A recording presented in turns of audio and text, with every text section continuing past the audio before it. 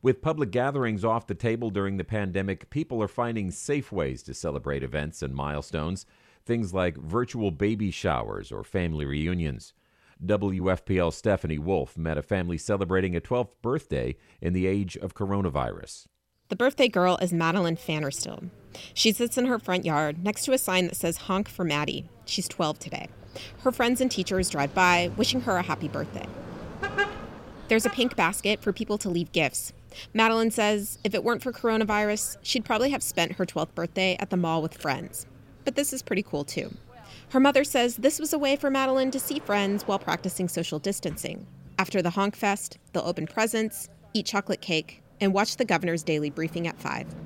I'm Stephanie Wolf in Louisville.